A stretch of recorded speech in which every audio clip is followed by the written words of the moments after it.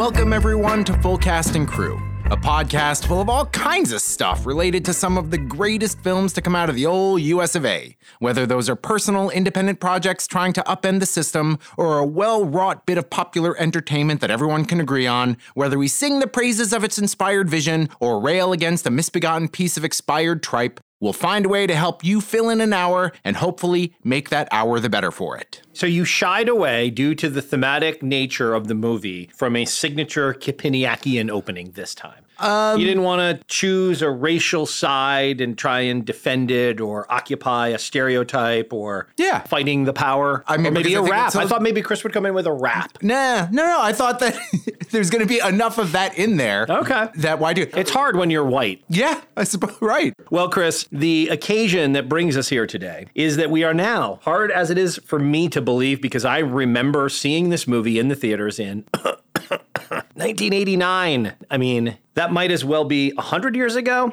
And horribly, ironically, whatever term you want to use, given the events in the film, it's today as well. Yes. We've really not progressed much as a nation in terms of a lot of the things this movie is about. 30 years ago, Do the Right Thing was released. It was Spike Lee's third film. Mm-hmm. And it was a phenomenon. It was one of those movies that everyone was talking about, everyone was seeing. It was so shockingly different for its time. I think that Spike's previous two movies had been much smaller, had been a little more niche, maybe Sundance favorites, but really hadn't broken out. This film took America by storm, as the lazy say. And we're releasing this on Thursday, June 27th. June 27th, yeah. Because on Sunday, Universal and Criterion are celebrating the 30th anniversary by re-releasing a 4K version of the film in theaters, and the Criterion edition of the film is coming out on Blu-ray. Yeah. Not that they responded to our email requesting pre-release access to said cut or Blu-ray. When was the last time you checked your email? Check it now.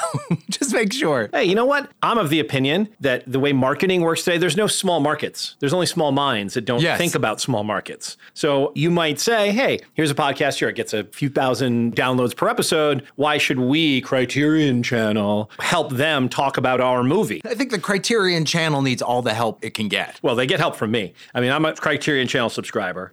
You, I guess, have not signed up yet? I have not. Huh. It's right up your alley. I'm busy. I'm too busy to watch all. Too busy to watch movies? Yes. Wow. I would love to finally see Orpheus descending. Or is it ascending? Whatever it is. Well, funny you mention that. Have you seen Black Orpheus? That's the great film. That's what I meant. I think that's what you're trying to say? Yes. Because that but no, I haven't seen it. Oh, well, that's a brilliant film, and that has a direct connection to Do the Right Thing. Oh, yeah? The use of color in Black Orpheus was an inspiration to cinematographer Ernest Dickinson and Spike Lee as they conceived of the visual look for Do the Right Thing. And if you look at the film, Black Narcissus is the movie I'm talking about. Okay. The use of color in order to let us know that it's hot, because this takes place in one day in Bed-Stuy, and the hottest day of the summer. And the way that they visually let us know that is there's a lot of yellows, there's a lot of reds, particularly in the Greek chorus of the three guys, featuring the great late Robin Harris, Frankie Faison from our Silence of the Lambs. Silence of the Lambs episode, thank you. And the other guy, Paul Benjamin. As ML. Towering greatness of Paul Benjamin.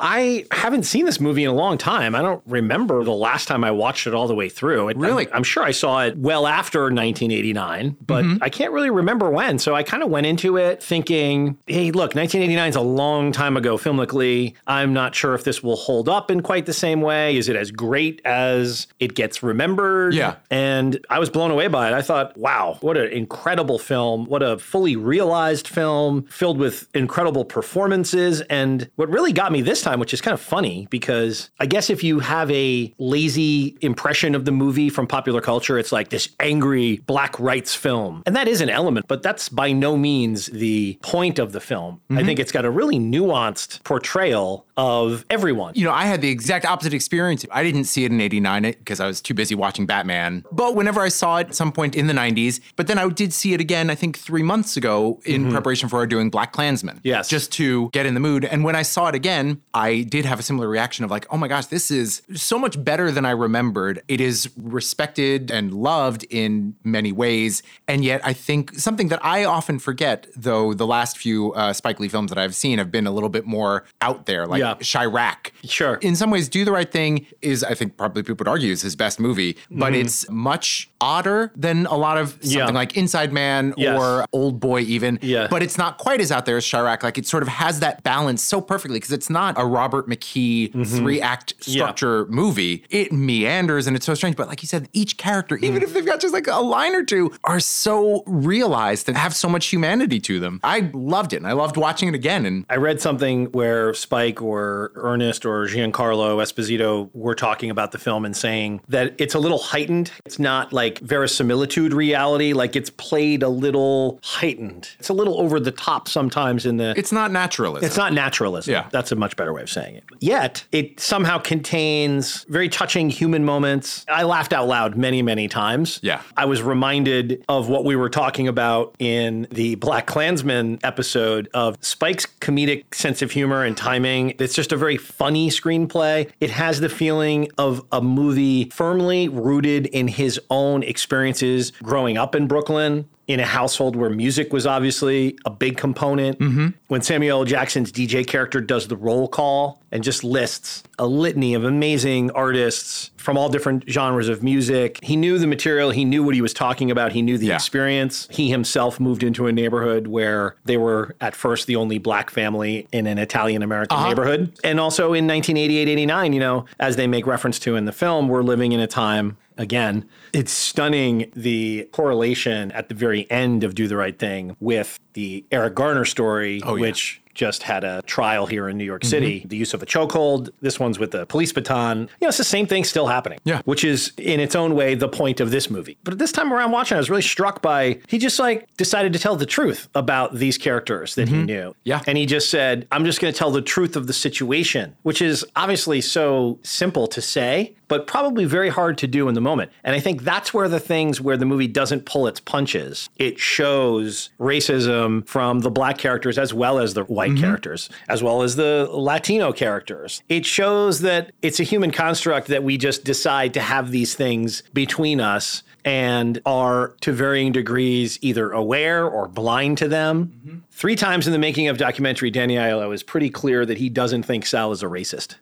There's one where they're in a rehearsal scene and he's running through some scenes with Spike and Giancarlo. And it's the first time he's kind of like, is Sal a racist? No, I don't think he's a racist. No, I think he loves everyone and everyone loves him. I based him on a guy I knew in my neighborhood. And he says it again after they're doing the scene where he destroys the radio and his character is yelling racial invective at Radio Raheem and Giancarlo. And he says it again there. But it occurred to me that that's what's kind of great in terms of Spike being a director is like that works for the character. Like, I think that the more accurate statement is Sal doesn't think he's a racist. Yeah. And that's clearly what Danny Aiello believed. And that probably contributed some of that sense of cluelessness, which I think is really important because the other 2 Italian guys, you have one son who's an overt and committed and fairly stated racist in the John Turturro character. And then in Richard Edson's Love Vito. Richard Edson, he likes the neighborhood. He and Mookie have an understanding. He's not portrayed that way. Yeah. And Sal is kind of that guy who doesn't think he is, which is probably encompasses the majority of white people in America. Right. Who would like to think that they don't harbor these thoughts and beliefs.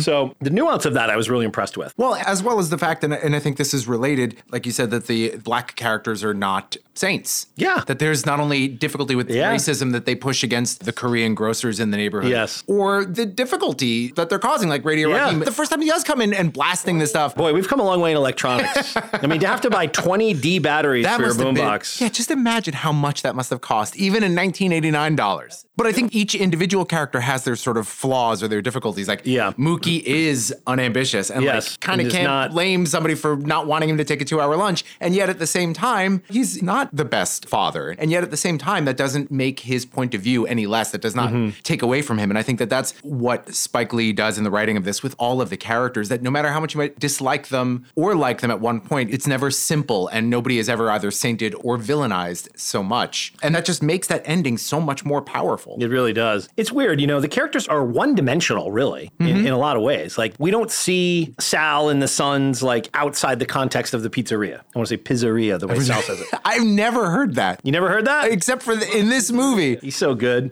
We don't see Pino at home like being a loving father to his children or something that would give this kind of nuanced dimensionality to it. Yet, I think since Spike is writing something that he so obviously knows, there's a great love for his characters. There's a great love for the environment of the block and the day-to-day life. That's where a lot of his great detached sense of humor comes into play. All the ancillary stuff going on around the block is so well done. And it's funny, I went into it and I thought, one of the hangups I always have with Spike Lee movie is Spike Lee as an actor always kind of is unsatisfying to me. And I was like, oh, this is going to be one of those ones where I'm like, I really love the movie, but I wish like someone who really was an actor was playing Mookie. But actually, he was great. And really worked in a way I wasn't expecting. I don't think I've seen any of his movies where he was one of the leads except for this. And I do think that this is such a perfect part for him. It's a good part for him. That he does do a great job. And it really makes me appreciate him as an actor. So that was one of the expectations that I went into that was pleasantly upended. And it's also like, it's a love letter not only to this block and this slice of Black American life, but also to Black entertainers, Black musicians, Black actors.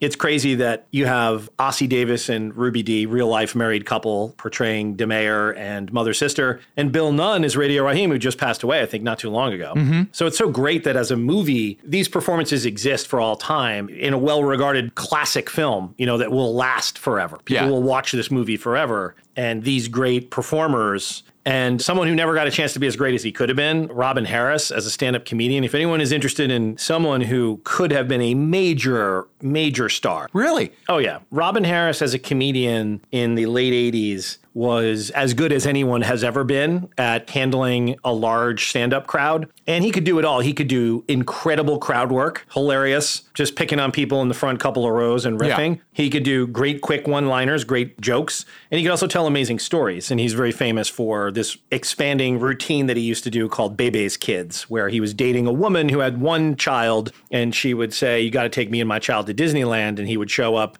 and she would have 3 more children than she had the previous day. And these were Bebe's kids. And Bebe was out of town, downstate, downtown. She was looking after Bebe's kids, and these kids were unruly and wild and would frequently cause incredible amounts of trouble that either made Robin Harris look like a fool or that he had to then get out of. And it was just this very long, hilarious routine. He's just a very unique performer, and he had a really specific voice and confidence, and he died, I think, at 36. Far too young. So he's hilarious. And just a couple years after filming this in 1990. And he was a guy who's going to be slated, like, I think someone was going to make a film out of the Bebe's Kids concept. Well, I think they did make an animated... without him. An animated... No, it was... I did or come using out, his voices. I take it back. You're right. It came out in 92. Well, maybe they used his routines and animated them. Yeah, and in the credits, it does have him listed as a voice. So they might have started working on it before and perhaps finished it in the time it took. Maybe. Let's play a little of this Greek chorus element. And the red wall that they're sitting in front of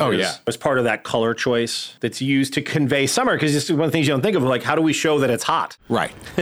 The mayor, we need your leadership. Doctor, what are you talking about? I'm organizing a boycott of South Famous. Shit. Now keep walking, Doctor. I don't want to hear none of your damn black foolishness. Damn. Juice. No, man. No. No. Hell no, goddammit. Sal ain't never done this to you before, man, and me neither. Hear me? What you ought to do is boycott that goddamn barber that fucked up your head. Yeah. Shit. Hell, come around here fucking with Sweet Dick Willie. Come on, man. Get out of here. Get the fuck out of here, man. Come on, beat it. Oh, so good. Just hilarious. Man, white people were scared when this movie came out. The critics were scared. There were going to be riots in the theaters. Yeah. All this ridiculous, like, racist takes. Like, black people were going to be so incensed by the ending of the film that they took to the streets and burned down the movie theaters. I was really surprised. Spilled the candy popcorn. I was reading a couple, just sort of grouping together a bunch of the reviews. Yeah. And I guess Vincent Canby in the New York Times was very good to it. Roger Ebert was a loved huge, it. But then surprisingly, David Denby, like you Denby's said, the end of the movie is a shambles, and if some audiences go wild, Lee's partly responsible.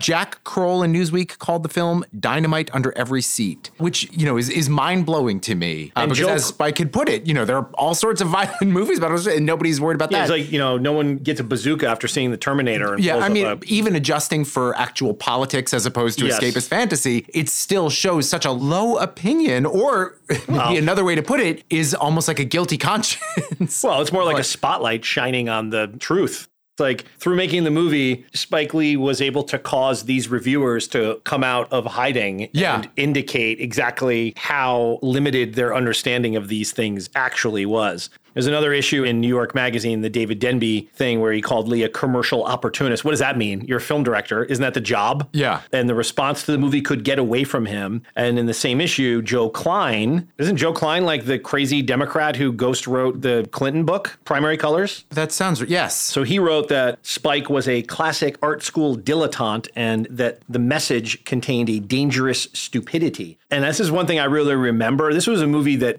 people talked about after you saw the film, because the ending left you having this debate with whomever you were with of what it meant. Yeah. What's the message? What's it telling us to do? And of course, Spike has spent 30 years saying the whole point is not to tell you what to do. The whole point is to just simply present the truth of this scenario involving these characters and to show you that there is no good, easy, pat resolution. Right. And people have debated, when Mookie throws the garbage can through the window, is he actually doing that to save Sal's life and the life of his sons because he knows the crowd will attack them physically? So he throws the garbage can through the window so that they instead focus their rage and anger on the pizzeria itself and destroy it, as opposed to Sal and his sons, who are allowed to stand on a stoop with the mayor. There's an oral history article from the LA Times, I think from the 20th anniversary. Right. And what was interesting was they have a section specifically with different cast members and people involved talking about the ending. And do they all have different interpretations of it? Again, I think the author did accentuate that by just picking out like short lines. Perhaps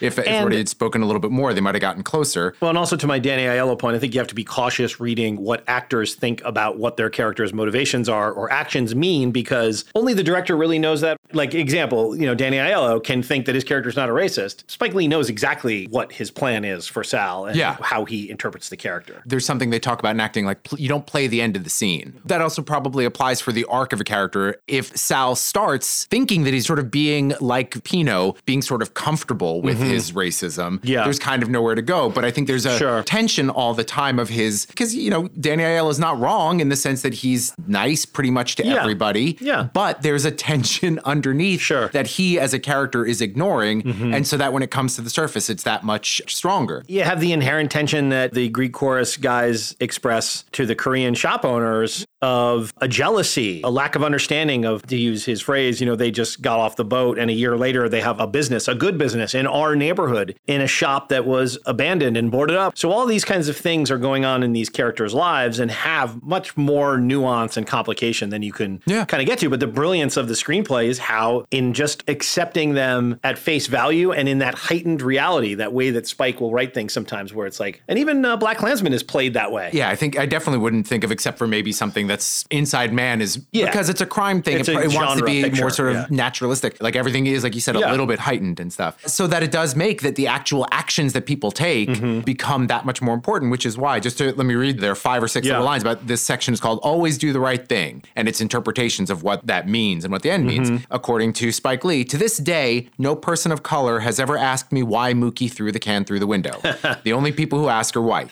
Edson, who played Vito, I don't think Mookie did the right thing. He did what he felt he had to at that moment, but then did Sal do the right thing by smashing the radio? I think there were a lot of wrong things. Yeah. Kilik, I'm not sure who that's referring to. I think that might have been one of the producers. Yeah, John Kulik? Yes. Yeah. He absolutely did the right thing because, whether consciously or not, he directed the anger away from Sal and his sons. He probably saved their lives. None. I didn't really understand why Mookie did what he did. Sal was doing the neighborhood kids a favor by staying open late. He was trying to do a good thing. Who said this? Bill Nunn. Yeah. Esposito, Giancarlo Esposito. Mookie did the right thing for Mookie, but I think he definitely made a mistake. Rosie Perez, no comment.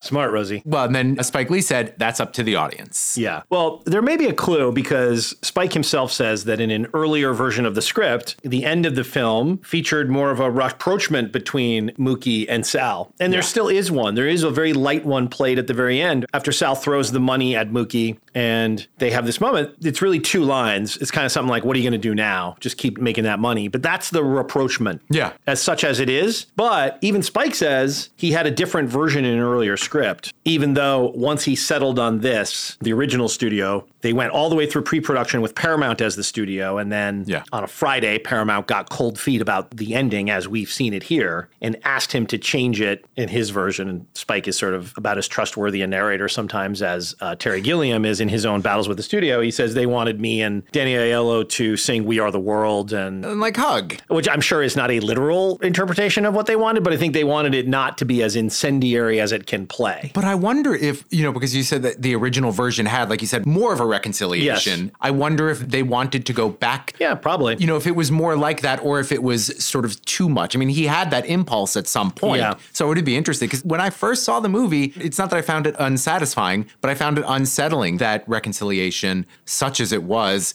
because I guess I couldn't wrap my mind around the fact that, hey, listen, Sal stayed open late and it wasn't him who killed Radio Rocky. Right. And then the fact that Mookie would go back to ask for his money. salary. Yeah. But this is part of the genius of showing everybody warts and all. And it makes sense to me now, or it makes sense to me seeing it subsequent times, that it's more about like money is a thing that whatever other anger and problems, like commerce is where people kind of do meet. And it's also where power resides. The community is losing its power and stuff like that because nobody has the capital to start a business where the Koreans did. And I think that a lot is conveyed by that. In a simplified version, it's like, okay, some people in the neighborhood contributed to burning down Sal's, but I mean, he's going to reopen and like, we're still going to go there and get slices. Yeah. There's that kind of sense too. It's like, yeah, shit happens and you have to kind of move on. But again, to me, I was like, he says like, I put my heart and soul into this place. That's an amazing scene for Aiello. I mean, Aiello is killer in this. He's so good. And yet at the same time, it's like, he's going to get the insurance money. Yeah, that's what Mookie says. Did you read about the sort of unofficial sequel? Well, are you referring to how it's revealed later on that Rosie Perez is the mother of Mars Blackmun? I was thinking about how Mookie shows up as a character in Red Hook Summer. Right. Where he is still delivering pizzas. He's still delivering pizzas. And saying what doesn't happen on screen in that. Sal took the insurance money, reopened another pizza restaurant in Red Hook, and then rehired Mookie. Agreeing to include black celebrities on his Wall of Fame. Also in Inside Man, the pizzas that are sent to the bank are Sal's pizza. And I didn't know this until looking at the credits. The cop who kills Radio Rahim is played by Danny Aiello's son. Yeah. That guy's kind of amazing. He has an incredible voice. Yeah. He was kind of perfect as this tough white monster cop, something you see in some of Richard Price's work that's set in these things, kind of like Clocker's referring to that. Yep. Last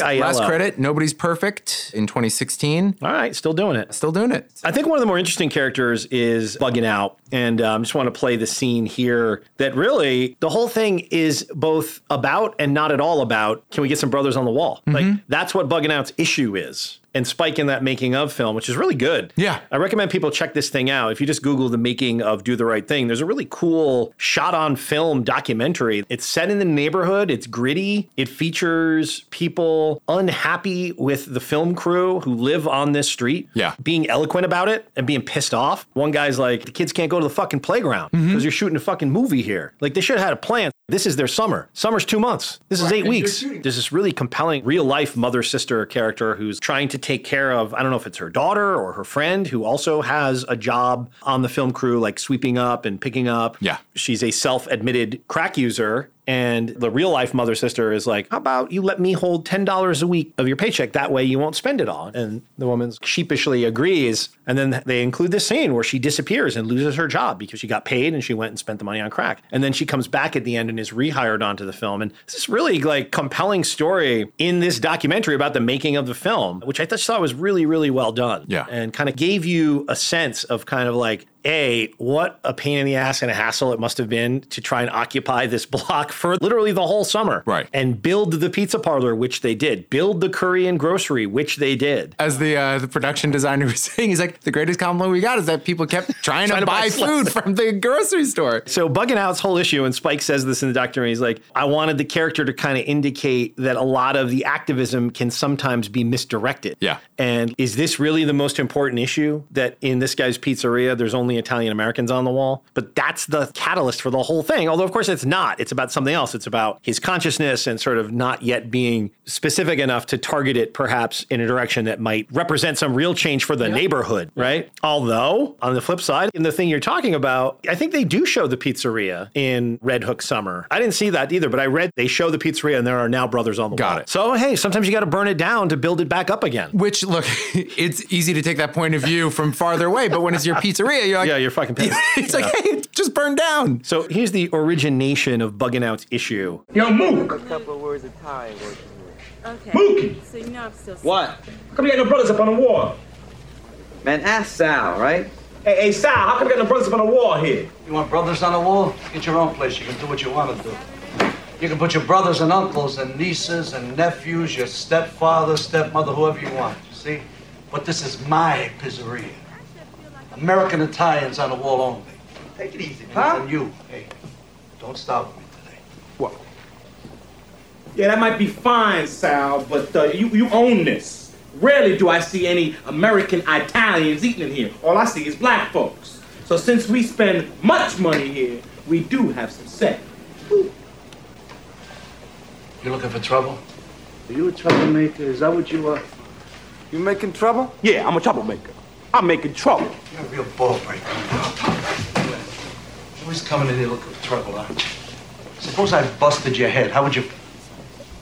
Mookie, you want to get your friend out of here? Well, you gonna kick me out now? Or you gonna kick me out, huh? No, I'm not kicking you out. You're kicking yourself out. What? Look, we got some brothers up on the wall, you know? Malcolm X, Nelson Mandela, you know, Michael Jordan, tomorrow. Come on, Mookie, get him out, all right? I'm trying to get him out. I paid for this. No, I know you paid for it. Let's go. Yeah, all right. So you kicking me out, gonna beat me in the head, you gonna kick me out, right? Come on, let's yeah, go. Okay, bet. Yeah, all right. Let's go. Look, I paid for my, boycott Styles. Go. Right? Yo, boycott Styles. I got your boycott swinging. Boycott Styles. Yo, man, I paid, what you laughing at?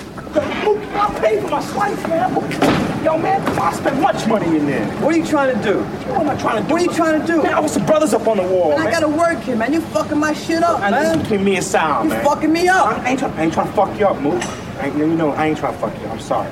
Great. Yeah. And hanging around outside, man, I love the character played by Roger Guenveur Smith. Smiley. Roger Guenveur Smith came up with the character, wasn't in the screenplay. I don't know if it was Wikipedia or IMDb who had put it that Roger Guenveur Smith was like hounding Spike Lee. Yes. He's like, I want to be in your I want to movie. be in the movie. Finally, they came up with this character. And he was apparently so good, the people in the neighborhood thought he was mentally challenged and treated him deferentially. Yeah. And also, when the incident kicks off at the end, the only people that Bugging Out are able to get on his side are Radio Raheem and Smiley, both of whom who have been portrayed as less than deepest of thinkers, let's say. Yeah. I guess I would put it's more that they're people who are just sort of not quite in the mainstream. Well, Maybe there you is the have way to it. put There's Either a Chris. little too philosophical or, mentally No, challenged. look, they're the kooks of the street. But, it's funny, the scene that we just watched, the end of it, the line that Mookie has is like, Yeah. why are you trying to fuck up my shit? Which is great. Which is great. And Spike Lee even says in that making of documentary, he was saying like he characterizes Mookie as being unambitious, but also sort of unconscious and looking after He's just selfish. himself, a little bit selfish. He's living for the moment. It's such a great dynamic because you really like Mookie more than Bugging Out. And yet, Bugging Out's not wrong. And no change is ever going to be made without somebody being that kind of difficult. You know? What's ironic is Giancarlo Esposito is literally an Italian American. Yeah. He was born in Italy. I think it's his father is black and his mother's Italian, or his mother's black and his father's Italian. So he's like, I'm an Italian American. They have a funny little conversation where... Well, because Daniela was saying, he's like, I've been to Italy to visit, and I don't like it there. This is much better. That's why I want to put American first. And he's like, well, I'm an Italian American. And Giancarlo Esposito talks in the documentary about being other himself. So he wasn't accepted by the black kids because his name was Giancarlo Esposito.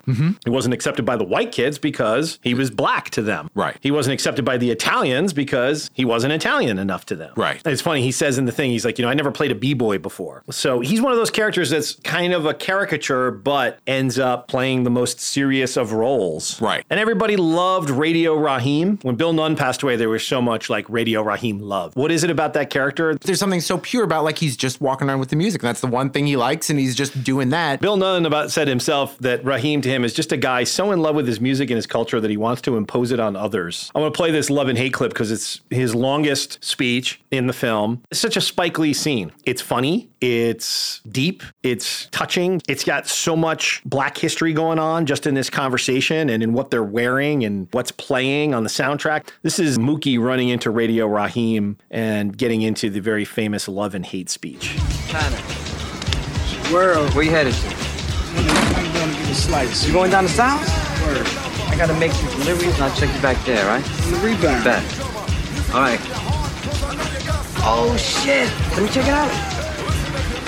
That's the hype. Newest, latest. Let me tell you the story of right hand, left hand. It's a tale of good and evil. Hate. It was with this hand that Cain iced his brother. Love. These 5 fingers, they go straight to the soul of man. The right hand, the hand of love. The story of life is this. Static. One hand is always fighting the other hand. And the left hand is kicking much ass. I mean, it looks like the right hand love is finished. But hold on, stop the presses, the right hand's coming back. Yeah, he got the left hand on the ropes now, that's right. Yeah, ooh, it's a devastating right hand. Hate is hurt, he's down. Ooh, left hand hate, KO'd by love. If I love you, I love you. But if I hate you, There it is, love and hate. I love you, bro. Bet. Radio Raheem, check you later. Peace. So good, man.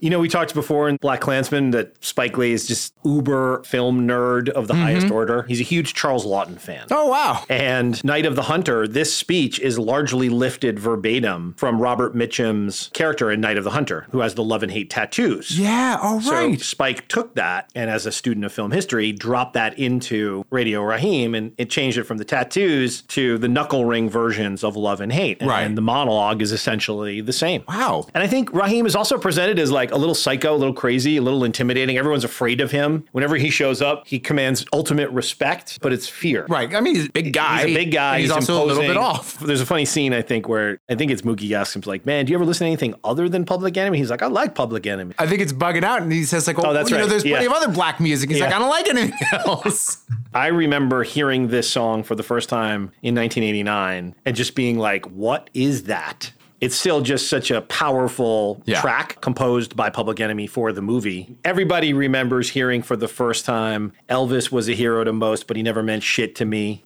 Straight out racist. Sucker was simple and plain. Motherfuck him and John Wayne. That is such a incendiary, great line. I've read a fair amount about Elvis. I wouldn't characterize him as a racist. I think it's more a of the moment, inflammatory, provocative lyric, which gets at, yes, that white musicians for hundreds and hundreds of years have co-opted black music and had greater success with it in front of a larger audience than black artists have. So that part I get. But I mean, if you read anything about Elvis, he's not a hate-filled person. Right. It's an intentionally provocative lyric, which works. When you hear that churning beat and that urgency, you could imagine that scaring the shit out of Paramount film executives or any film executives of like, what is going to happen when we play this movie? Even though it ends on the most like slow jam, late 80s, like syrupy electronic drum love track by Al Jarreau. So if you want to read into the messaging, love is the final message. Even though it's a romantic love in the song. Yeah, listen, man, love is love is love. I guess. Also, Raheem gets the Jaws shot that we discussed. Remember the shot? Oh, the pull back, push in. Push and pull. He gets that shot in this movie. Is it the first time he comes in? The first time where they yell, turn that shit off. He gets that shot. Yeah.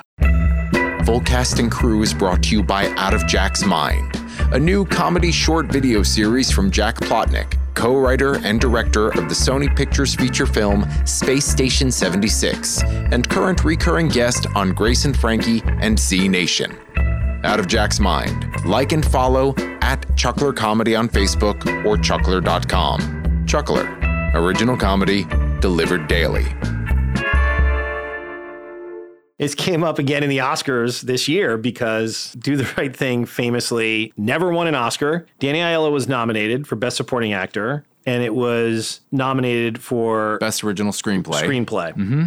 And didn't win either. It's crazy that it wasn't nominated for Best Picture, or he wasn't nominated for Best Director. Right. To use Spike's term, he's quoted in New York Magazine, when Drivin' Miss Motherfucking Daisy won Best Picture. That's how he refers to it. I think it still hurts. This was on the occasion of the 25th anniversary of the movie. Drivin' Every couple anniversary, you get a little bit more of the story. So just think about this. You have Samuel L. Jackson in Do the Right Thing in 1989 as Senior Love Daddy. You have it snubbed at the Academy Awards. Fast forward to 2019, Samuel L. Jackson is presenting the Screenplay Award. Yes. Which goes to Green Book, which might have well been written by Pino. Mm-hmm. And if you look at the clip, you can see Samuel L. Jackson is not pleased to be handing the Oscar to the screenwriters of Green Book. Of course, Spike did win, finally. Right. It's just crazy when you think about it. Both Black Klansman and Do the Right Thing are the only two Spike Lee films that have been in competition at Cannes for the Palme d'Or. That also did not win there, but I believe it did win. It did, that's right. Yeah. Black Klansman was so funny because it came out in the summer of 2018 and then didn't really get any critical momentum really until the Oscar push kind of came back. It might have also been almost in response to Green Book, you know, because I think we talked a little bit about how the two just dealt with race relations in such opposing ways. That might have been also part of the love. People were like, what was that other movie? You know, that actually had something to say. It's such a good tell when anyone comes up to you and is like, I really liked Green Book. Yeah. I have an answer. You know how like when you go to the theater a lot, you probably have this. I learned this from my wife, who recently guested on the pod. When she was working at a summer theater festival, we would go to so many shows that she explained to me that you need to have your stock response when you go to something that's really awful, but has someone in it who you really like. And you need to think about this because I'm the kind of person, if I sit through like 2 hours of theater and it's terrible, I'm like deeply affected in my conversational abilities. Right. I'm stunned and shocked and angered and I feel I'm resentful and I have a hard time faking a positive reaction. Right. And she explained to me like, you need to have your go-to phraseology. That's like, you were so good, you know, delivered in that way. And I'm like, right, but if you do that, don't you all know when someone's giving you that line? Well, that's why you shouldn't, you know. And she said, "Oh, they don't care." Be saying this on a podcast because somebody's going to hear. Is this breaking a theater rule? Exactly. It's like not saying Hamlet. Macbeth. You mean the whatever? Whatever. Don't say Hamlet either. Frankly, Hamlet is done. Didn't Keanu do Hamlet in Canada? I mean, definitive. Yes. I think I heard. Anyway, let's not go on a Keanu science. Amanda's point was they don't care. They're just like so psyched that someone's praising them. It doesn't even matter if it's true or not. I mean, I guess I'd put it a little differently. It's like, why look a gift horse in the mouth, kind of, and like, look, you came, you showed up, you sat through it. It's fine. Green Book was a great film. I even meant within this, like everybody's, you know, sort of lying, you know. Everyone's lying to themselves. I also, did you notice the Black Panther comic book? Oh, yes. That was and cool. a couple mentions of like Black Panther would kick Black his Panther ass. later, Gentrifier. First of all, gentrification. Yeah. You know, but happening a lot earlier. I guess I think of like the Brooklyn Renaissance. It's been going on forever. Ever since the Pilgrims were here, there's been gentrification. I mean, yeah, that certainly was. That's how they got here. I guess I meant specifically hey, that beautiful piece of land by the river. Let's go live there. I meant specifically well, some people happen to be living there right now. Well, we'll take that. You know how we were talking about the Jaws description that Frank had read from Nighthawk for Jaws? And I remember the first time I saw The Landlord at Film Forum, and they had a little description of it. And what was funny was this was sometime in the early 2000s, like when whatever jokes you could make about Park Slope, because that's where The Landlord takes place. Right. And it was saying like in a weirdly pre-gentrification Park Slope, which was amazing to then see the movie and be like, oh my gosh, just imagine this same urban blight, but put a couple strollers there and a coffee shop. And that's today. Well, that cues up one of my all-time favorite scenes in Do the Right Thing is the brilliantly costumed gentrifier played by John Savage with his mountain bike, his Larry Bird t-shirt, and of all the characters to inadvertently bump into and smudge the sneakers of course, it's Bugging Out. Yo! Yo! Yeah? You almost knocked me down, man. The word is excuse me. Excuse me, I'm sorry. Not only did you knock me down, you stepped on my brand new white Air Jordans that I just bought. And that's all you can say is excuse me. Are you serious? Yeah, I'm serious. I'll fuck you up quick 2 times. 2 times? Who told you to step on my sneakers? Who told you to walk on my side of the block? Who told you to be in my neighborhood? I own this brownstone. Who told you to buy a brownstone on my block in my neighborhood on my side of the street? Yo, what you want to live in a black neighborhood for anyway, man? Motherfuck gentrification. Well, as I understand it, this is a free country. Man can live wherever he wants. Free country? Man, I should fuck you for saying that stupid shit alone. Yo, man, your Jordans are Fucked up. Damn, man. You might as well throw them shits out. Them shits is blow. Man, they looked at it good before he messed up. He did the shit on purpose, man. He was even talking about your mama. I heard that shit too makes me so fine. Yo, man, how much you pay for them? $100. American dollars. 108 with tax. I give him 100 headaches. Look, you lucky the black man has a loving heart. Next time you see me coming, man, you cross the street quick. I'm out of here. Yo, man, break his feet. Take his dog. I should make you buy me another pair. Black Panther whoop his ass. Take his bike. Kick his ass. Man, you're lucky I'm a righteous black man. Otherwise you'd be in serious trouble, man. Serious. Fucking hell. Then why don't you move back to Massachusetts? I was born in Brooklyn. That is so good.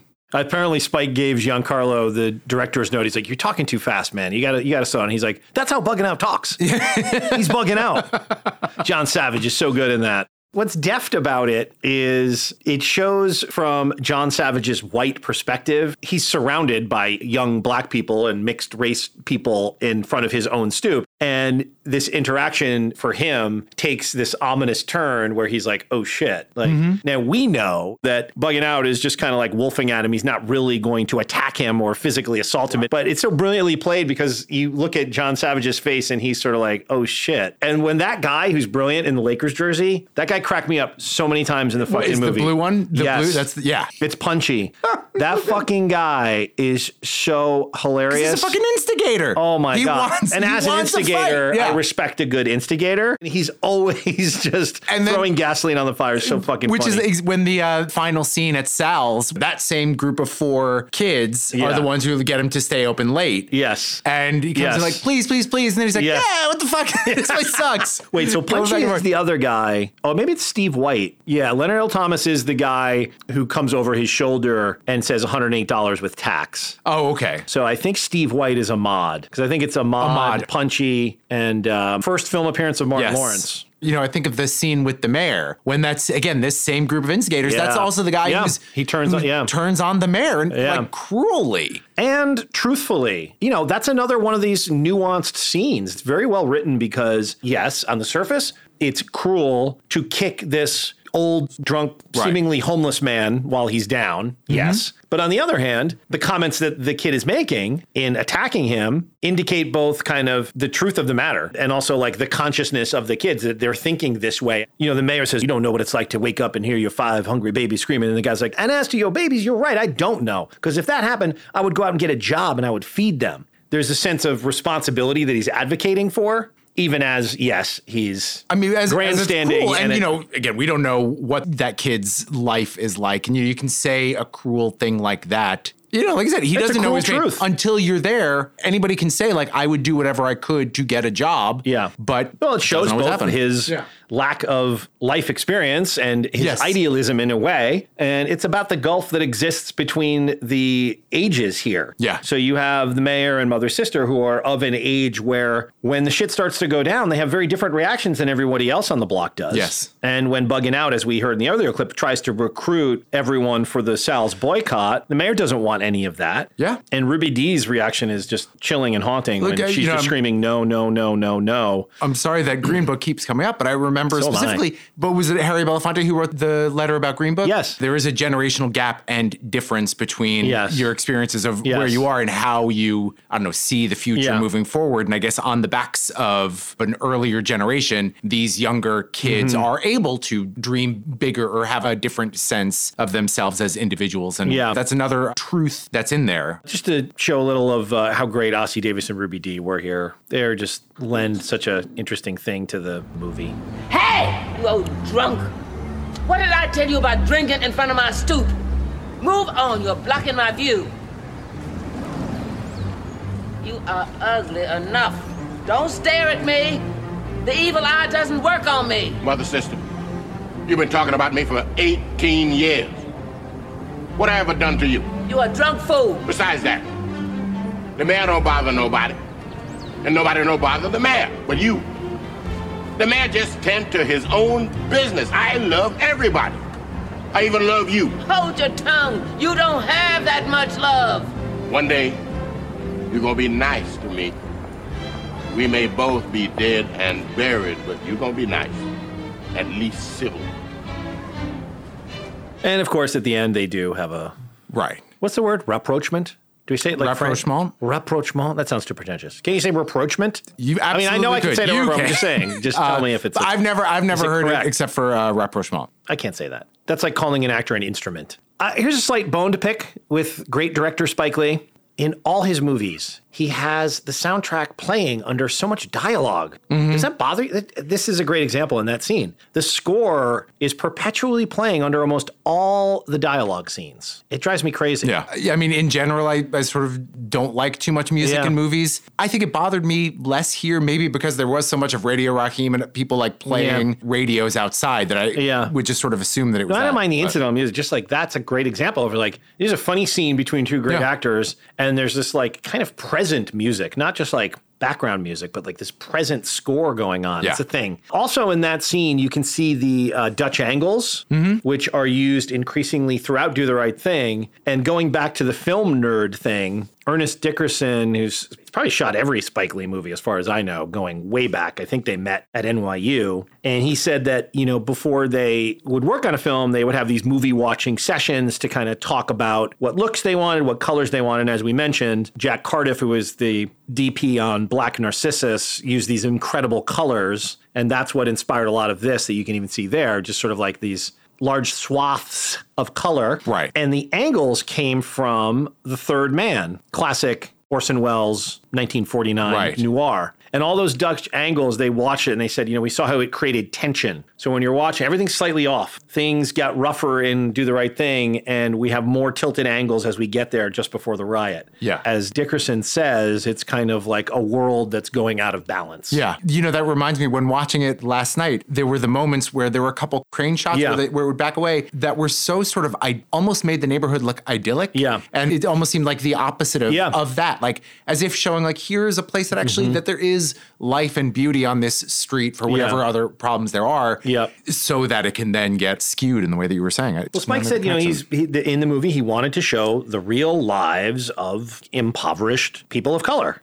in this neighborhood, and to not gild the lily and just kind of show it as it was. Yeah. Of course, in that documentary we're talking about, there's a lot of funny quotes from people in the neighborhood that are sort of like, the neighborhood never looked this clean as the filmmakers had to make it. Now, you can see even in the mother-sister shop behind you, like, there's still decay on the building. It's not idealized. But it's artful decay. It's artfully done. One of the criticisms of the film that I was reading was like that it completely ignores drugs. Yeah. And, you know, this is 89. This is right at the end. At the crack. Either at the height or just after the height of the crack epidemic. But on the other hand, you know, that's the director makes what they want to make and includes what they want to include. And there's already so much in here about race relations, even without that. And it's interesting. And it also happened, you know, and one thing that I was reading about was where it came out in 89. He started working on it in 87, around the time, like you said, like now, where there had been a lot of racially motivated, violent incidents in New York. Well, the Eleanor Bumpers, Michael Stewart, and Howard Beach. Yeah, which are chanting at the end. Yes. And Howard Beach was an inspiration because that involved 4 young black men whose car broke down and ended up wandering into Howard Beach, which is an Italian-American enclave, and having an interaction with some Italian-American teenagers,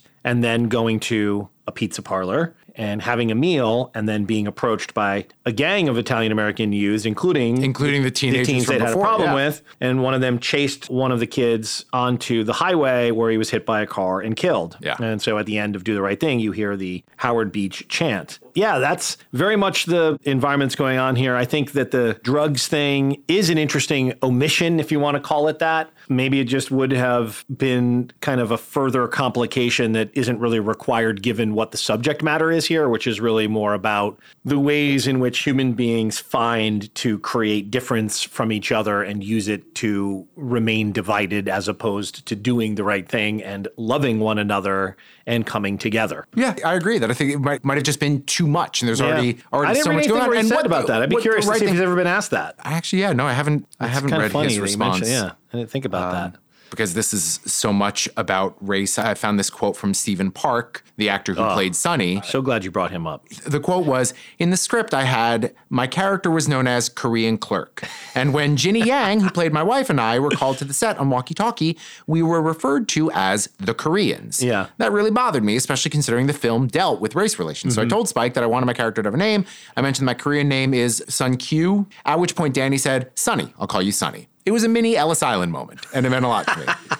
Which, again, I thought was great because, people have their sort of blind spots or their things of, like, I'm telling this story, and I guess blind spot is kind of the best word for it. Well, Steve Park is another brilliant stand-up comic who had a very famous incident when he was a guest star on Friends, which he also, at the time, kind of spoke about, which was that he was between scenes, and there was another Asian American actor, and he overheard an AD call the actor to the set by saying, like, by botching his name a few times, and then finally just saying, get the Oriental guy. And that kind of indicated for him, like, we just don't have a lot of this representation, which now we're kind of in this moment where we're having some kind of Asian American representation and other types of representation in these films that's kind of addressing these things that he was talking about long ago. And you know how people talk about the great film cameos? Like they'll say, like, well, Alec Baldwin and Glengarry Glen Ross is like maybe the greatest cameo of all time. And it's certainly up there. But Stephen Park as Mike Yanagita in Fargo, for me, is pound for pound, line for line, scene for scene, acting wise. I think it's the greatest cameo in the history of cinema because it's deeply hilarious. It's equally as deeply disturbing for reasons you can't quite put your finger on and aren't really given all of the facts and details until after the scene when she's talking about having had an odd interaction with Mike Yanagita.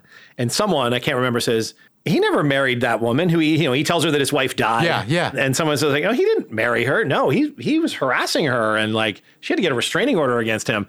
Anyway, this scene, which I'm not playing the entirety of because it's 4 minutes long, but just Google Fargo Mike Yanagita. But we have to play a little. Sure. Well, what about you, Mike? Are you married? You got kids? Yeah. Well, I was married. I was married to... You mind if I sit over here? I was married to Linda Cooksey. No, why don't you sit over there? I prefer that. Huh? Oh. Okay. Sorry. Oh, no, just so I can see you. Don't have to turn my neck. Oh, sure. I understand. I didn't mean to... No, that's fine. Sorry. So, I was married to Linda Cooksey. You remember Linda? She was a year behind us. Yeah, I think I remember. Yeah. So it didn't work out, huh? Well, and then I've been working for Honeywell for a few years now. Oh, well, they're a good outfit. Yeah, if you're an engineer, you could do a lot worse. But it's not. It's nothing like your achievement. Oh, well, it sounds like you're doing really super. It's not that. It's not that things didn't work out. It's Linda had leukemia. She was she passed away. No. It was tough. It was long. She fought real hard, Marge. That's, what can you say? Oh, better times, huh? Better times. Oh, and then I saw you on the TV, and I remembered, I always liked you. Well, I always liked you. I always liked you so much. So, Mike, should we get together another time, you think? No, That is a masterclass in acting between the two of them. Yeah. Her subtle shift of realization, this guy's insane, is so perfectly done. And he is brilliant. And him brilliant. subtly showing that he's insane. Oh my God, the subtle reveal. Yeah. That scene is absolutely brilliant. Yeah. And he does a great job in Do the Right Thing. The Korean couple and their son, they're pretty broadly characterized like everybody else is. Yeah. His fractured English that he uses in Do the Right Thing is so brilliant when he's swearing at people or trying to swear. There's the great scene when Radio Raheem is trying to buy 20 D-cell batteries and he's like, D, motherfucker, D. And Stephen Park curses him back out and he gets Radio Raheem. The only time in the whole movie, he gets Radio Raheem to laugh. And Radio Raheem's like, you know what? You're all right, man. You're all right. Like, he likes that he's giving it back. And then, when the riot is beginning and his attempt talking to, is it Slick Dick? No, it's ML, who sort of wants to take out their frustration on the Korean. And he said, Paul Benjamin. I'm black too. Yeah. Like, I'm like you. And it's a great scene because you see him trying to, like I said, with having both the fractured English, the fear. There's already one business that's been smashed up. Well, there's the scene with the Greek chorus where Paul Benjamin's character really lays out that whole concept, which was such a thing and remains such a thing of people owning businesses in black communities that aren't themselves black. I bet you they haven't been off the boat a year before they open up their own place. That's right, man. It's been about a year. A motherfucking year off the motherfucking boat, and they already got a business in our neighborhood, a good business, occupying a building that had been boarded up for longer than I care to remember. And I've been here a long time. Man, you've been here a long time. Yeah, boy. And now, for the life of me, I can't figure this out. Either of them Korean motherfuckers are geniuses, or you black asses are just plain dumb. Fuck you. It's got to be because we are black. Ain't no other explanation. No, I know, man. You know it's true. Ain't they always trying to keep the black man to be about shit, I'm saying? You motherfuckers hold this shit down. Tired of hearing that old excuse. Tired of hearing that shit. I tell you, I swear, man, I will be one happy fool when we open our own business right here in our neighborhood. I swear to God. I will be the first in line to spend what little money I got right there with you, man. You motherfuckers always talking that old Keith Sweat shit. I'm going to do this. I'm going to do that. You ain't going to do a goddamn thing. You ain't but sit y'all monkey ass on this corner. Hey, ML, when you going to get your business? Huh? Yeah, just like I thought, you ain't going to do a goddamn thing. But I tell you what I'm going to do. Hear me? I'm going to go over there and get them Koreans some more of my money. The fuck out my way. Goddamn, it's Miller time, motherfucker. Old moosehead fuckers tell me what to do. And Coconut, you got a lot of damn nerve. You got off the boat too. Hell, leave me alone. Shoot. Hey, Kung Fu! Come on, give me one of them damn beers, damn it. What? Get your ass in here and serve me No something. more free Push beer. on me, baby. Hey, man. No more free beer. I'll Hey, drop man. you. Don't start no shit with me. Sweet Dick. That's right. Sweet Dick Willie's my name. That's my name. It's a motherfucking shame. Great scene. Yeah. So many complicated things that go on there. And Stephen Park's little throwaway half dialogue you can hear at the end where he's Sounds like he's been extending credit. well, There's he's no saying more free beers. But also just like, hey, man, like he's using the wrong terms at the wrong time because he's obviously picking up English. Like, it's just, God, he's so good. I love him. What they talk about in that scene, seeing it last night, I looked at the ending very differently, even, especially also about reading the different people's reactions to what Mookie throwing the can through the thing is. And I guess so much of it, and again, this is also looking at it in 2019, things that Spike Lee seemed to be conscious of in 1989, amazingly, is how the rage that Mookie feels has more to do with the system around that allows other people to come into their neighborhoods and build these businesses. And, you know, and again, whatever Sal's sense of ownership and whatever, whether he's nice or not nice, whatever, doesn't matter so much, but he has this opportunity that the people in the community don't have. And so that anger is so much more about the system that they are trapped in, which is why the next day Mookie is able to go back and be like, and actually, like I said, when I first saw saw it, I was like, wow, you got some fucking stones Yeah, to like smash the place, burn it down, and then go the next day and ask for $200. Yeah. And yet, looking at it through that lens, through the kind of anger and frustration that they were articulating there, it becomes much more about that and what else is there kind of to smash. And, you know, as people said, it's a hell of a lot better than actually doing violence against Sal and his sons. Yeah, I mean, I think in this scene that we just watched, I think the Paul Benjamin character is giving voice to what you're talking about. Yeah. I think that the Robin Harris character, and to a lesser extent, the Frankie Faison character, Robin Harris is excited just to be able to go across the street and get an ice cold beer and to work them for some credit until they sort of cut him off. Right. Interestingly, it's Paul Benjamin's character at the end who kind of has the realization not to attack the Koreans. Like he's at the front of the mob that's about to go get them next. Mm-hmm. And someone's talking to him, but he has a moment where he goes kind of against what he just says in that speech. Right. It's not like somebody holds him back. Yeah, no. He comes to his own realization about it. And I think that Mookie scene with Sal is you're right. I saw that too. And maybe just being older now watching it, like Aiello's speech is so great about having literally built it with his own hands. The privilege that he has is being white, but he's been in the neighborhood 30 years. Mm-hmm. You know, he's been in the neighborhood since before it was this neighborhood. Mm-hmm. Like it used to be his neighborhood. The way it's presented in the movie is this neighborhood has shifted and changed, and the Italian Americans have moved out, and the black people and the other people of color have moved in. That's the age-old story of gentrification.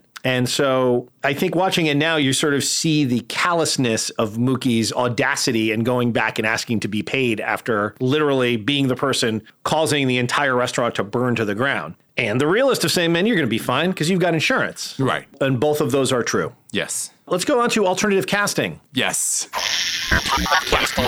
Put that one back. Can I lead it off? Yeah, it's only one that I knew about. Right. It's a great one. I saw two. The first one is, of course, that Robert De Niro was Spike Lee's first choice to play Sal. Yes. Which, do you think he would have still had Robert De Niro's headshot up on the wall? No, I think that's probably a nice little shout out to De Niro declining to do it. But yes, De Niro apparently read the script and said he liked it very much and didn't give much more of a reason except that I don't think it's for me. I agree. I think Spike says now he agrees it would have overwhelmed the rest of the movie to have a star of that caliber in it. I think Danny Aiello is pitch perfect. Perfect. Danny Aiello always embodies that niceness. Mm-hmm. He's not the type of Italian-American actor who embodies a heaviness or a thuggishness, but he can. But you like him. He's a likable, avuncular presence, and they use that to great effect in this movie. Yeah. Of course, De Niro at the time could have done anything. Right. Yeah, most of the other stuff I saw was just kind of like shifting things around. Like I saw that Lee originally wanted Bill Nunn, who plays Radio Raheem, to play Mr. Senor Love Daddy, but later figured out that he should be Raheem. Again, I wonder if it was because he then cast Samuel Jackson and was like, well, I got to put him somewhere, or did he then come up with the idea of Radio Raheem? You know, I don't know. I know Samuel L. Jackson wasn't a thing then. Right. Yes. He wasn't Samuel L. Jackson. And I can remember seeing this movie and just, it's pre-Samuel L. Jackson. So you're just like, yeah, there's a guy playing the radio DJ. Yeah. Now it's just so funny to think, like, my God, 400 movies later. Yeah. Matt Dillon actually turned down the role of Pino. Oh, I didn't see that. Which I thought was funny. I don't really know Matt Dillon, whether he has any Italian in him. Yeah, he could play the part. But he certainly have but played not it. as good as Turturro. And Spike said that he saw a movie called Five Corners. Sure. Which I don't know. Yeah. But in that, apparently, John Turturro beats a penguin to death and throws his mother out a window. And so he's like, that's the energy that I want. I need. Well, Turturro is so good and contains that rage so well, and yet is sort of ridiculous in the right way. Yes. You know what I mean? Like, he's so confident as to be ridiculous. I think I've seen a lot of John Turturro in a lot of things that I didn't always necessarily love him because with that, let's say, ridiculousness would sort of overpower what I think is meant to be more realistic.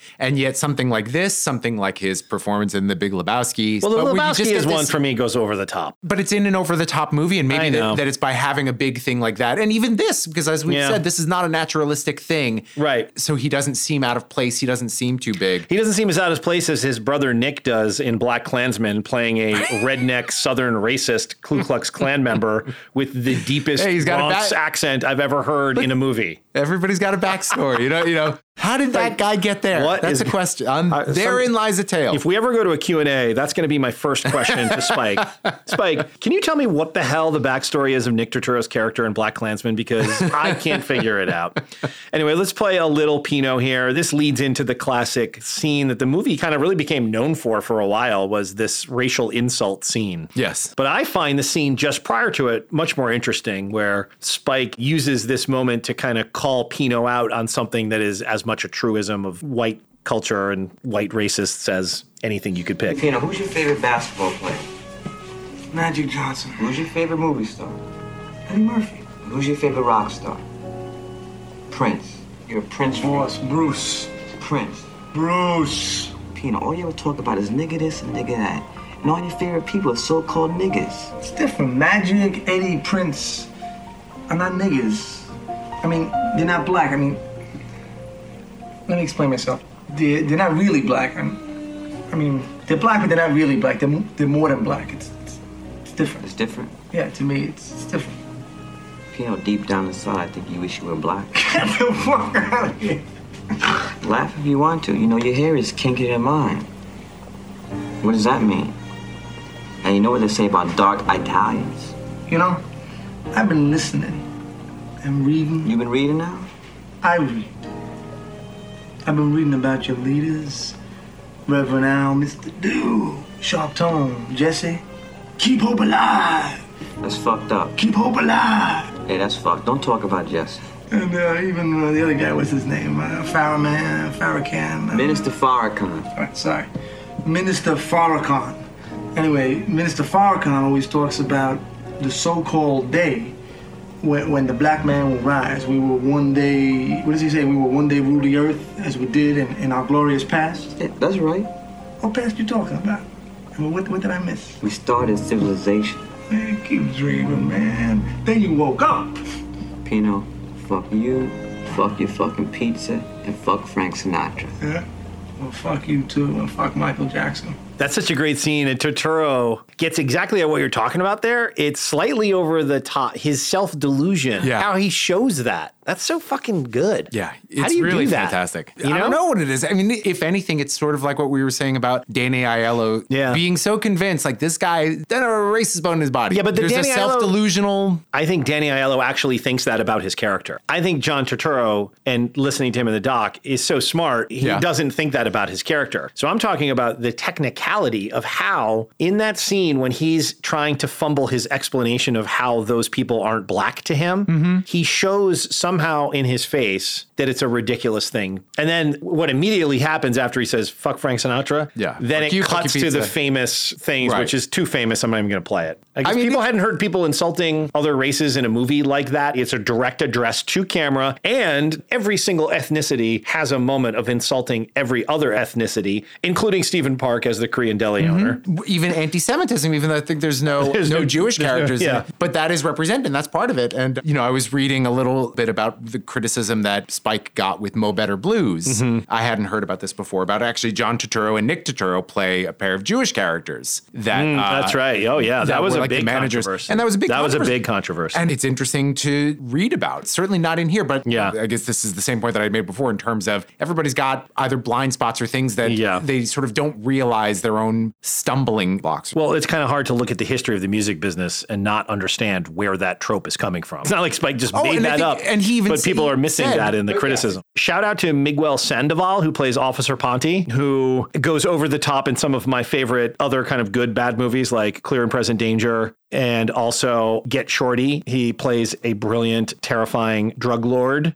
So I forgot that he was in this as the cop who kind of is trying to call off the cop who ends up choking and killing Radio Raheem. Right. But then is also the one who's like, let's get him in the car. Let's get the hell out of here. So everyone knows, Spike Lee's father, Billy, was a longtime, well-known jazz musician. And it was he that was friends with Ossie Davis and Ruby Dee. Right. And then Rosie Perez, it was interesting how she was cast in the movie. So there was a party for, I think She's Gotta Have It in LA at a nightclub. And there was a woman dancing on top of a speaker cabinet that was hired for the event.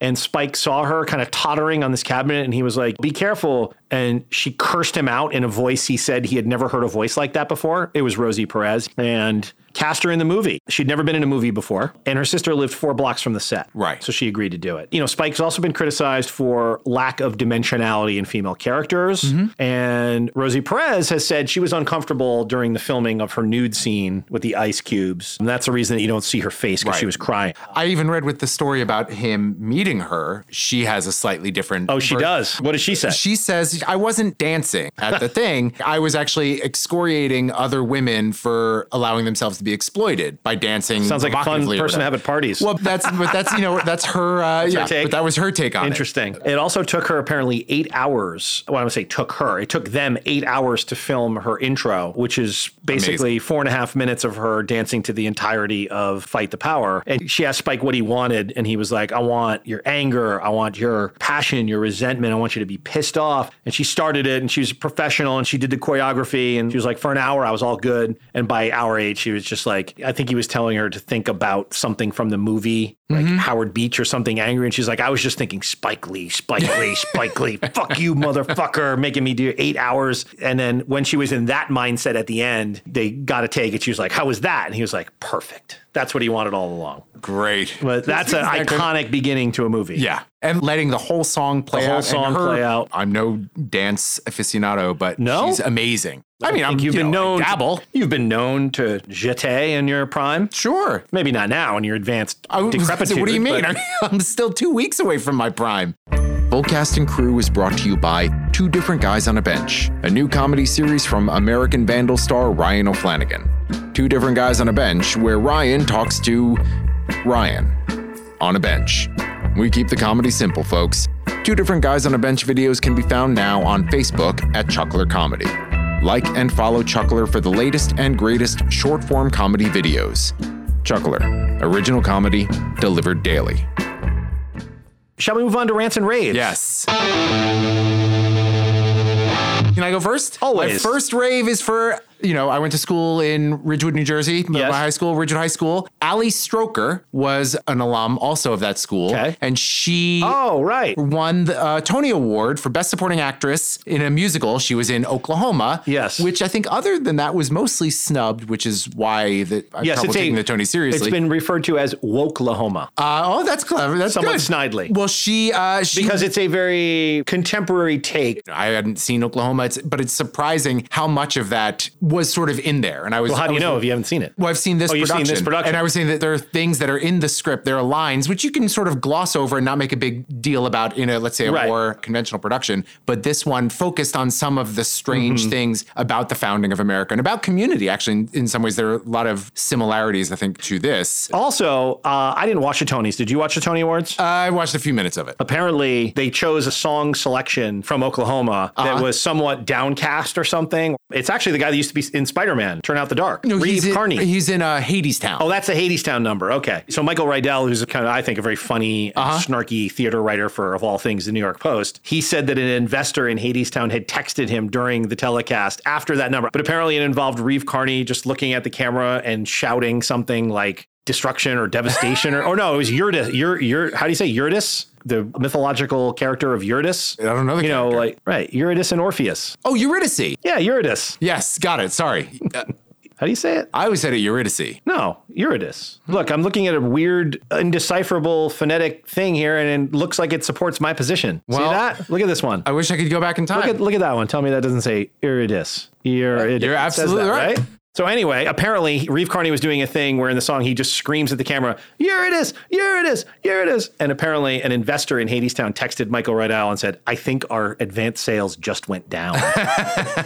If I'm going to pay attention to the Tonys, it's for that. Right. Well, anyway, that's amazing for her. First actress in a wheelchair. Did you send her a congratulatory text? Oh, I don't know her. I don't know her. So no, but it was still just exciting. Well, and I wanted to send a shout out for. Say they made it in show business the way that you and she have. I don't know, a few others. Yeah? Yeah. Who else? Like Robert Sean Leonard went to my high school, though he's a little bit older. Okay. All right, do you have any other rants and raves? Did you hear the Justin Bieber tweet? Yes, but I don't understand it. I think that's my favorite part of it, that on Sunday night, that Justin Bieber, for no reason, and actually I think... Has he explained this tweet since? No, he hasn't as of yet. Has he been silent on Twitter since? Actually, you know what? That I haven't looked up. All I know was that everybody's saying, like, I sort of don't know why he would do this, but he challenged Tom Cruise to a fight in the octagon. Right. And it says, Tom, if you don't take this fight, you're scared and you will never live it down. Did he misspell scared? He misspelled your. Oh. Y-O-U-R. I thought he called him like a coward and misspelled it or something. Misspelled scarred or something. I just love the fact that you'll never live it down. This is too bad because I like Justin Bieber. I'm Team Bieber, and I root for him to succeed where so many others have failed as a child star, and like navigating the level of fame that he's had in the internet generation is like, I'm not weeping for him. I'm just saying, like, what the hell? Well, again, it's the mystery of it, of what prompted it, that is so and the fantastic. memes that it has inspired have been brilliant, where everyone, I saw someone the other day was challenging Angela Lansbury to an octagon match. Yes. So, you know, hey, look, he's doing his part for the everybody internet. has to challenge somebody 31 years older than they are. That's very fun. One of the things I thought was very funny is others thought he was crazy for wanting to challenge Cruise, quote, a legitimately crazy person, according to some commenters. I'm also Team Cruise, so I can't take that side of the argument. And then I like both. And then Conor McGregor said that he would be willing to host the fight. Go away, Conor. Go drown in a vat of your own whiskey. Oh, does he do that? He has too? a whiskey now. Well, sure. I mean, listen, the life of an MMA fighter, the worst commercial. Doesn't last very long. And trust me, that came across in his tweet. If Tom Cruise is man enough to accept this challenge, McGregor Sports and Entertainment will host the bout. Does Cruise have the sprouts to fight like he does in the movies? Stay tuned to find out. And then he himself, he's like, and I challenge Mark Wahlberg. God. We're all just living in the world of celebrity boxing. Of all things, when the first celebrity boxing match happened, I really didn't think it would take off. No, well, it's taken some time. This is going to be like how we missed the Tonya Harding life rights and someone made an Oscar-winning movie. And then the guy from Celebrity Boxing calls me every 3 weeks and tries to... I'm like, dude, I'm not in that business. I don't know these people anymore. My one rave, Chris, is Ghetto Boys rapper Bushwick Bill passed away this week. And you know on Facebook when people reach for the farthest possible branch of connection between themselves and a dead celebrity they really didn't know? This is the first time I have a legitimate story involving someone who's passed away. Oh, fantastic. Which I can now share with our listeners. So way back in, God, it must have been, 98, 99, 2000. I was working at VH1 as a producer, and we were either working on a series called, it was either 100 Greatest Artists, 100 Most Shocking Moments in Rock and Roll, which it might have been. It might have been about his shooting that led to that iconic album cover on Ghetto Boys We Must Be Stopped, where the other two rappers were wheeling Bill into the hospital and he's talking on early model cellular telephone with his shot eye hanging off. We went down to, I want to say Baton Rouge, Louisiana to film an interview with Bill. I fly down to Baton Rouge, and we had rented an old out-of-work theater as the interview location. We had a pretty big crew. We had wardrobe. We had makeup. We had a couple of cameras. And brilliantly, Bill didn't show up for 13 hours after the call time, which is still a record in my brief career as a producer of those types of shows, interviewing celebrities. Did you ever think like, oh my gosh, I hope he's okay? No, because there was no, other members of his team were there. And this was never presented like a problem. It was just like, yeah, we don't know where he is. Yeah. But he'll get here eventually. Like, should we pack up and do this another day? No, he's coming. Just don't know when. 13 hours transpire. Then Bill finally rolls in. I don't even remember what time it was. I mean, it must have been 6 o'clock in the morning or something. He was clearly in a refreshed state, shall we say. And then he proceeded to sit down. And I'm thinking, oh, God, this is going to be a disaster. But he proceeded to sit down and give one of those interviews where you're kind of like, oh my God, this guy's crazy at first. But then you're like, he's a genius. Mm-hmm. Like his comments were so insightful and so hilariously turned and so unique to his own kind of specific POV. Then when the interview was concluded, he asked me to drive him to Houston, Texas. Now, I'm from the Northeast. I don't really have a concept of how far Baton Rouge, Louisiana is from Houston. It turns out it's only like 3 hours and 50 minutes or something. But to me, it felt like it must have been a days-long drive. You didn't have like a smartphone that you could look it up. Yeah. In my mind, it was like, this must take several days to drive from Louisiana to Houston, Texas. And one of the great regrets of my life is that I didn't just get in the car and go. That would be a screenplay we could write right now and sell. How about a white TV producer goes on the road with a hip hop midget, because Bill was a little person. Okay. And on their road trip learns a little something about himself and about preconceived notions. Green Book, but now. But then, even though it was then, but it was comparatively now. So Bushwick Bill, man. Shall we move on to Latchkey TV? Sure. Hello?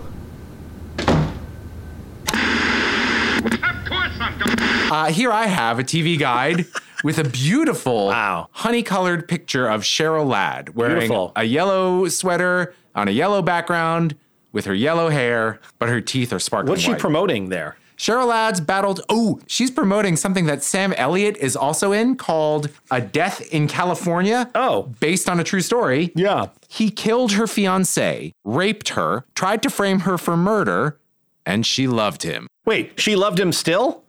Well, after all you gotta that? watch it to find out. What the fuck? I mean, I don't know if it's like a Stockholm Syndrome thing or if they were involved before. Wow. But that sounded pretty awesome. Jeez. So that's what she's promoting. Sam Elliott, huh? Sam Elliott.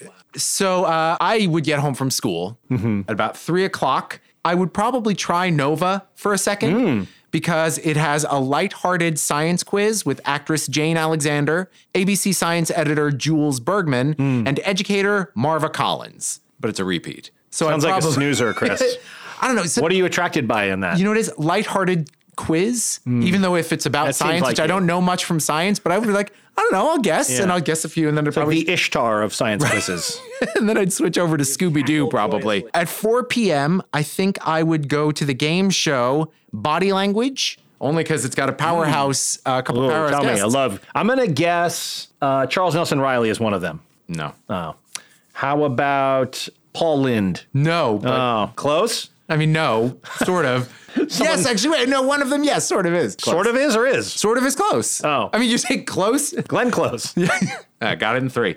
No, it's Phyllis Diller and Richard Simmons. Oh, sure. And I think for Body Language, he'd probably be great. I don't remember Body Language. Is that like a charades-esque ripoff? That's the Body Language game show. Mark Goodson, hosted by Tom Kennedy. I'd never heard of that. Yeah, I mean, you know, and I do enjoy game shows. Sure. Especially when, you know, you have somebody you recognize and watch them do something that's a little bit different than what you expected. Sure. And then after that, I think I'd switch over to I Love Lucy. The Ricardos decide to visit the Mertzes in New York just when the Mertzes go to see the Ricardos. Oh, boy. Pre-cell phone. That kind of mix-up. Exactly. That kind of thing would happen. Time. Exactly. So that would be later on the run where the Mertzes moved away. Yes. Right. But it did still star Lucille Ball and Desi Arnaz. Yes. So do you think they just like occupied each other's apartments or something? And they probably snooped. Oh, I'm sure Lucy snooped. Well, of course. You think they probably had keys, right? Yeah. That's the kind of thing you have to write in a screenplay, like in that era. You're like, how do we indicate that they have each other's keys? Like, you need a line of dialogue that's like, how do we get in? I still have the key from when Ethel gave it left me. Yeah. So that I would watch.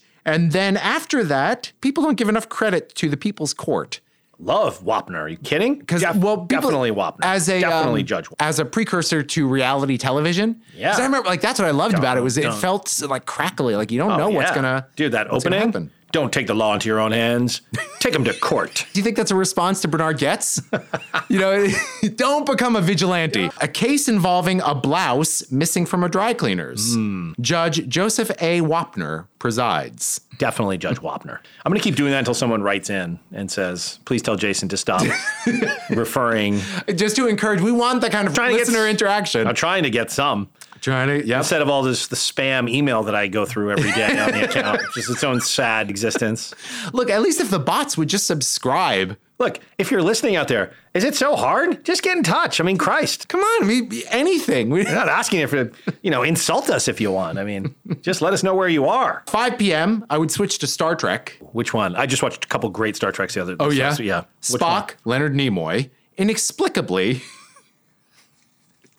First of all, Spock never does anything inexplicably. Well, it's through the lens of some of the other characters inexplicably. Like, he has a reason for doing it, they just don't understand it yet. Yes, and this, well, you'll see. Spock inexplicably abducts the Enterprise's former commander, locks the ship on a course for a forbidden planet, and turns himself in for a court-martial. First of 2 parts. Two-parter. Sounds good. So I think this is probably the Menagerie. Is that the Menagerie? Well, I think that's the only Star Trek 2-parter.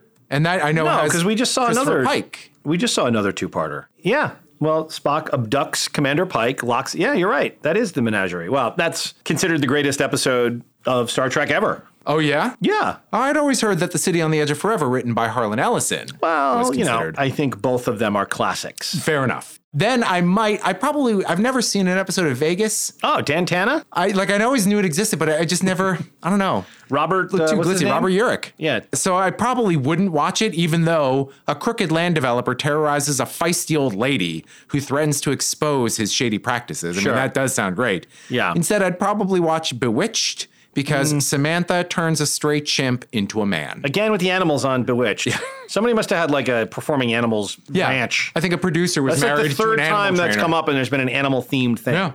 Well, then I'd probably do some, homework and have dinner with the family. Nerd alert. Then I would come back at 7 p.m. promptly for the A-Team, because I loved the A-Team. Sure. That seemed almost like superheroes. B.A. Baracus. Everybody now knows we got superheroes everywhere. Yeah. But in the 80s, they were not as storyline? fun.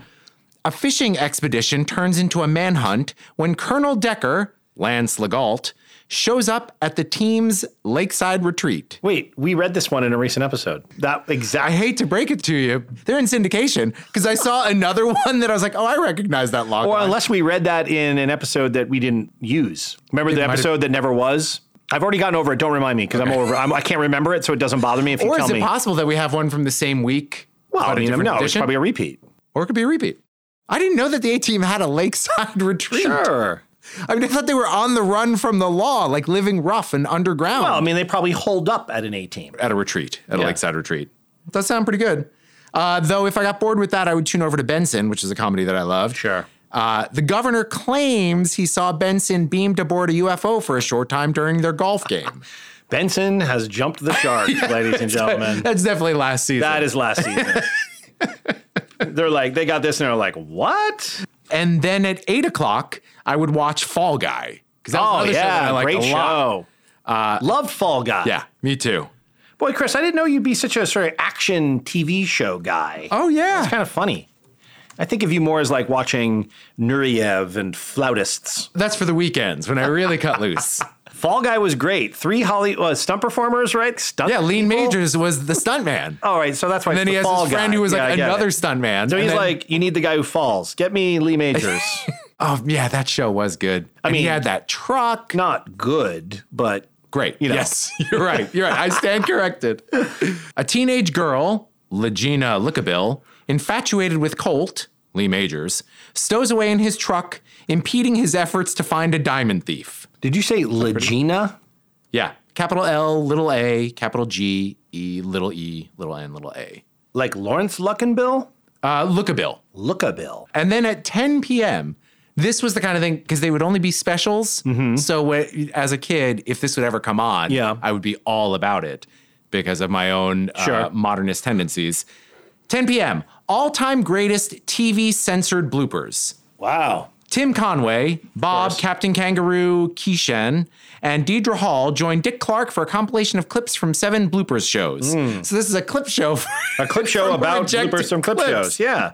Among those seen are Dick Cavett, Donna Dixon, Ron Howard, Alan King, Vicki Lawrence, Don Rickles, Connie Selica, Peter Sellers, and Dick Van Dyke. I would definitely watch the hell out of that. Oh, yeah. I remember first seeing a special, I had no idea what a blooper was. Oh, yeah, blooper's amazing. Oh, it's the best. Now, we live in this embarrassment of riches where we can find bloopers and outtakes everywhere. Right. Well, that's why for many years, all the shows that we produce here at Meeting House Productions, we would always do outtakes over our credit beds. Yes. Because I think they're always hilarious. Yeah. And it allows you, the viewer, to peer a little bit behind the curtain. And get to know. Maybe we should do outtakes here. Like all the good shit that I say that you cut out. Yeah, maybe. Because there's probably so much of it. Oh, yes. Don't patronize me, Chris. Would you like to move on to headlines? Sure. Headlines. I only have one. Great. This is the headline. Car Seat Headrest announces new live album. Now, when I read this, I thought, oh, so they're putting smart speakers in car seat headrests to pump information at you while you're driving, like in an Idiocracy type manner or like a Blade Runner. We need more advertising. But no, turns out there's a band called Car Seat Headrest. That's the name of the band. And they are announcing their new live album. I'm so glad. I don't know whether to be relieved or pissed off, but I'm irritated regardless. Right. I guess it's sort of relieving to not have, again, one last refuge of silence, which is your car seat headrest. Yes. Not be dominated by advertising. And yet at the same time, the fact that we live in a world where there is a band called Car seat headrest. But it'd also be funny to live in a world where minutia of, like, let's say there were smart speakers in a car seat headrest. What if we got hyper local with news blasts so that, like, the fact that that occurred in someone's car was something that you now had to deal with in your timeline? You know what I mean? That would be sort of like a dystopian news environment. Listen, I think that's a great idea. That's like a Black Mirror episode. It's both a... Chris tied his shoelace. It is both a great dystopian thing, but also you could get money for that. You could get money for that kind of micro-targeting. Got to get that money, like Mookie said. Yeah. Well, I came across the car seat headrest story after I was trying to understand. There was an article that somebody said, like, Spotify invents your car's radio. Because Spotify's putting out a custom playlist for you that's basically what we used to do in the car, which is like maybe listening to a little news, then listen to a little music, then maybe having some podcast excerpts. So now they're putting it all together, and they've, of course, in tech style, written a whole treatise on how groundbreaking the concept of flipping around on the dial is. And they've just done it for you. They've just done it for you, which, of course, it's no longer flipping around on the dial. Which I'm both irritated by, but also wondering, how can we get Full Cast and Crew up in there? You know what I'm saying? Because we're on Spotify, listeners. So go find us wherever you can and listen to us all the time. All the time. By now, there should be enough content out there that you can have us on 24/7. This is going to be episode 37. Lucky number 37. Should we take like a break in some episode? Like, you know, when you put it on, it's like season 1, episode 37. Should at some point we just arbitrarily decide, like, maybe welcome back to the second season of. Could be. But I think in podcasting, you just want to give people the new stuff every week without any breaks. You don't want to, like, arbitrarily stop down. I mean, you might, because you have to edit the damn things. But, well, I mean, there are, hiatuses. But if you do a hiatus, then you lose your audience. Think about That's true. They might do something else. Like, people might listen to these two jokers, but, like, if you give them a reason to not listen to us for 4 weeks, they're probably not going to come back. That's what I'm saying. You're basically going to have to do this for the rest of your life, and we will be here gumming at each other. Look, I was brought up Catholic. I'm sure I sinned somewhere, so it all makes sense. That's all I have for you, Chris. Well, fantastic. Well, until next week, keep on keeping on, and I hope you get to call out sometime soon. Hey, Mr. Miyagi! We did it! We did it! All right! Thanks for listening to Full Cast and Crew. Just wanted to remind everyone to subscribe if you haven't already, so you'll get a new episode every Thursday. And we'd love to hear from you. So email us at fullcastandcrewpod@gmail.com, or you can follow us on Twitter and Instagram at fullcastandcrew, or find us on Facebook.